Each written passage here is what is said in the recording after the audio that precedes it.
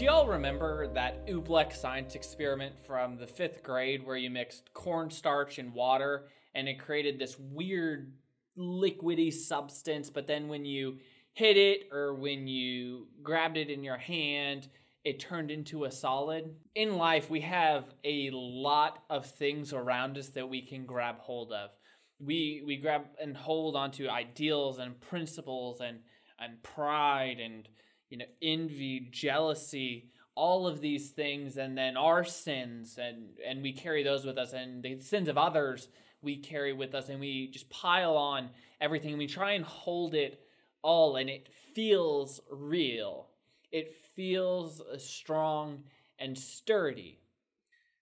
But when we open our hand, it just all kind of drizzles away. It's really hard to actually open up our hand. Like, oh, it feels real. We're kind of white-knuckled, holding on to it for dear life.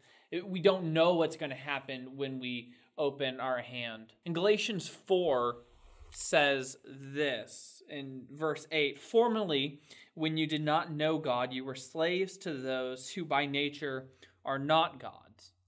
But now that you know God, or rather are known by God, how is it that you are turning back to those weak and miserable principles?" We hold tightly to those weak and worthless principles when in reality we just need to open our hands. The question you might be asking is, well, how do I actually open my hand? You've said this is really hard. How do I open my hand? And it starts by giving it all up to the Lord. When we deny ourselves, and that's what this is really meaning, when we deny ourselves, when we throw away all of our opinions, our ideals, our principles, all of those things, and we give it up to the Lord, we give it up to His Word, we start to fill it with the principles that He has instituted, the faith, hope, and love that He has said will always remain. We give our lives to the God who does not change like the shifting shadows, the God who is the same yesterday, today, and forever. And so when we open up our hands, we're saying, God, take away everything else. Take away all of these weak and worthless principles. Take away all of my ideas and all of my thoughts. I want to conform myself to your word. I don't want to be conforming your word to myself. We hold an open hand, and what happens is God then removes those old and worthless principles, and He replaces it with His truth. That eternal truth that has never changed and will never change.